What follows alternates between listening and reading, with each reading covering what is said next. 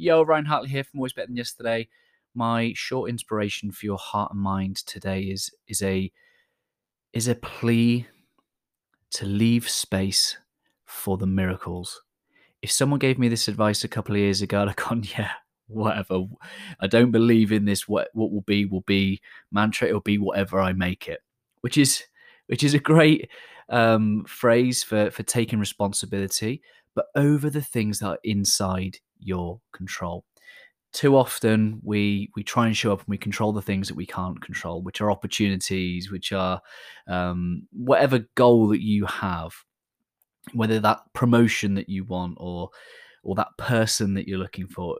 There are so many things outside our control that actually, when we show up with such intensity to go after those things, we often lose sight and forget that we are not actually in control of making those things happen. They are outcomes. What we must do as leaders in our heart and mind is focus on the things that we can do, the outputs, the way with which we show up, the things that we learn, the things that we do, the conversations that we have, the people that we help. Those are the things that remain inside our control. We should never look beyond the things that we can control unless we want to feel pain that is brought on by our own perception.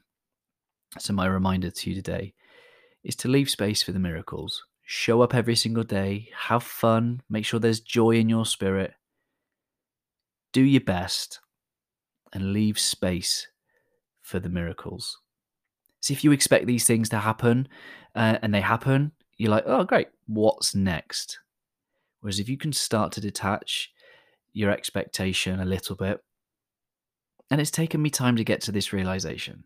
Surrender is not my idea of fun and pleasure. Let me tell you that right now. But when I have leaned in to just knowing where I'm going, trusting who I am and how I show up, I can leave space for the miracles. Like having Matthew McConaughey on your podcast. That's right.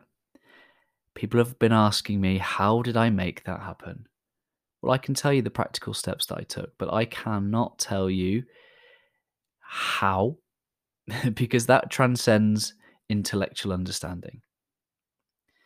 Leave space for the miracles.